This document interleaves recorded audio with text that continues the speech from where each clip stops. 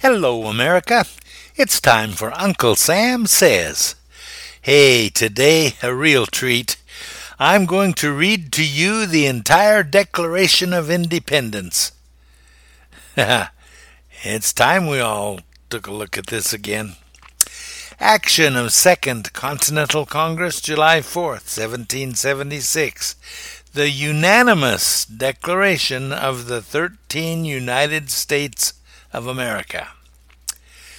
When in the course of human events it becomes necessary for one people to dissolve the political bands which have connected them with the another, and to assume among the powers of the earth the separate and equal station to which the laws of nature and nature's God entitle them, a decent respect to the opinions of mankind requires that they should declare the causes which impel them to the separation.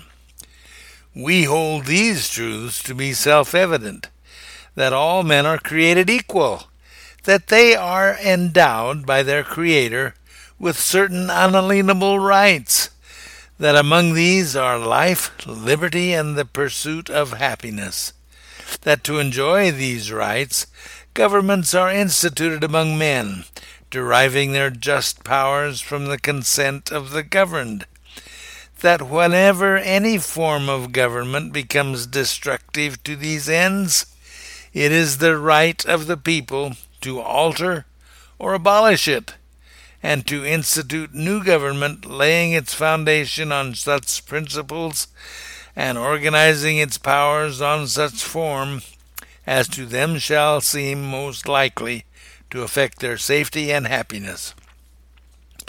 Prudence indeed will dictate that governments long established should not be changed for light or transient causes, and accordingly all experience hath shown that mankind are more disposed to suffer, while evils are sufferable, than to right themselves by abolishing the forms to which they are accustomed. But when a long train of abuses and usurpations, pursuing invariably the same object, evinces a design to reduce them under absolute despotism, it is their right, it is their duty, to throw off such government, and to provide new guards for their future security. Such has been the patient sufferance of these colonies, and such is now the necessity which constrains them to alter their former systems of government. The history of the present King of Great Britain is a history of repeated injuries and usurpations, all having in direct object the establishment of an absolute tyranny over these states. To prove this, let facts be submitted to a candid world. He has refused to assent to laws the most wholesome and necessary for the public good. He has forbidden his governors to pass laws of immediate and pressing importance, unless suspended in their operation till his assent should be obtained.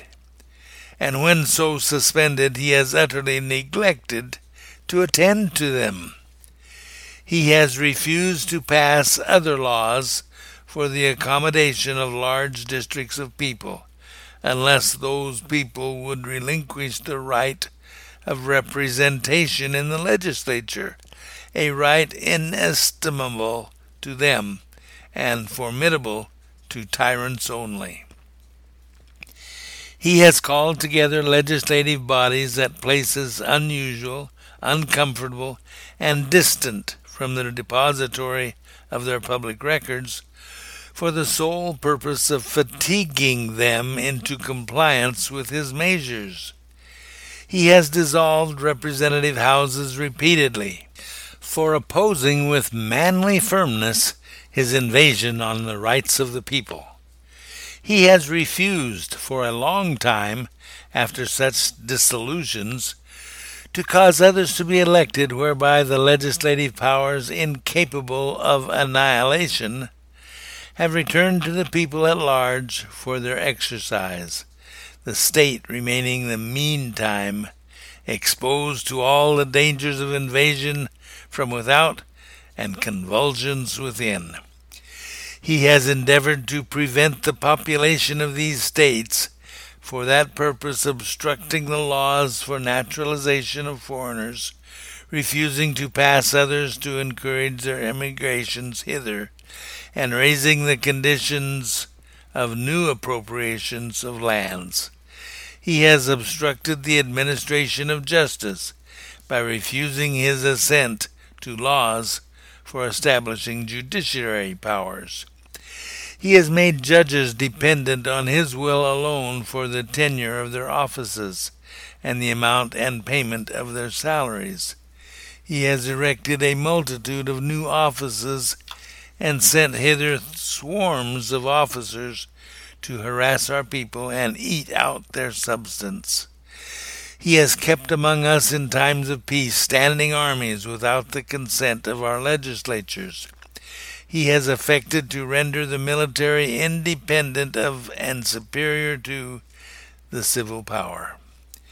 He has combined with others to subject us to a jurisdiction foreign to our Constitution and unacknowledged by our laws, giving his assent to their acts of pretended legislation. For quartering large bodies of armed troops among us, for protecting them by a mock trial from punishment for any murders which they should commit on the inhabitants of these states, for cutting off our trade with all parts of the world, for imposing taxes on us without our consent, for depriving us in many cases of the benefits of trial by jury, for transporting us beyond seas to be tried for pretended offenses, for abolishing the free system of English laws in a neighboring province, establishing therein an arbitrary government, and enlarging its boundaries so as to render it at once an example and fit instrument for introducing the same absolute rule into these colonies, for taking away our charters, abolishing our most valuable laws, and altering fundamentally the forms of our governments, for suspending our own legislatures and declaring themselves invested with power to legislate for us in all cases whatsoever. He has abdicated government here by declaring us out of his protection and waging war against us. He has plundered our seas, ravaged our coasts, burnt our towns, and destroyed the lives of our people. He is at this time transporting large armies of foreign mercenaries to complete the works of death, desolation, and tyranny, already begun with circumstances of cruelty and perfidy scarcely paralleled in the most barbarous ages, and totally unworthy of the head of a civilized nation. He has constrained our fellow citizens taken captive on high seas to bear arms against their country, to become the executioners of their friends and brethren, or to fall themselves by their hands. He has excited domestic insurrections among us, and has endeavored to bring on the inhabitants of our frontiers, the merciless Indian savages whose known rule of warfare is an undistinguished destruction of all ages, sexes, and conditions. In every stage of these oppressions we have petitioned for redress in the most humble terms. Our repeated petitions have been answered only by repeated injury. A prince whose character is thus marked by every act which may define a tyrant is unfit to be the ruler of a free people.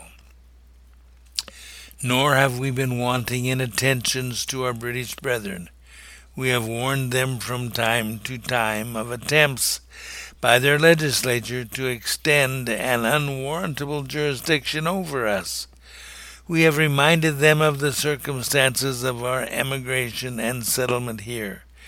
We have appealed to their native justice and magnanimity, and we have conjured them, by the ties of our common kindred, to disavow those usurpations which would inevitably interrupt our connections and correspondence.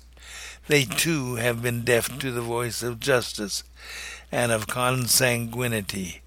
We must therefore acquiesce the necessity which denounces our separation, and hold them, as we hold the rest of mankind, enemies in war, in peace, friends. We therefore, the representatives of the United States of America, in General Congress assembled, appealing to the Supreme Judge of the world for the rectitude of our intentions, do, in the name and by authority of the good people of these colonies, solemnly publish and declare that these united colonies are, and of right ought to be, free and independent states, that they are absolved from all allegiance to the British Crown, and that all political connection between them and the state of Great Britain is and ought to be totally dissolved, and that as free and independent states they have full power to levy war, conclude peace, contract alliances, establish commerce, and do all other acts and things which independent states may of right do. And for the support of this declaration, with a firm reliance on the protection of divine providence, we mutually pledge to each other our lives, our fortunes, and our sacred honor. The signers of the unanimous declaration, according to the authenticated list printed by order of Congress of January 18th, 1777, and it lists all of the members who signed it. Hey, thanks for listening, folks. Remember, you're learning the truth. Tell your friends, speak with boldness, and keep your powder dry.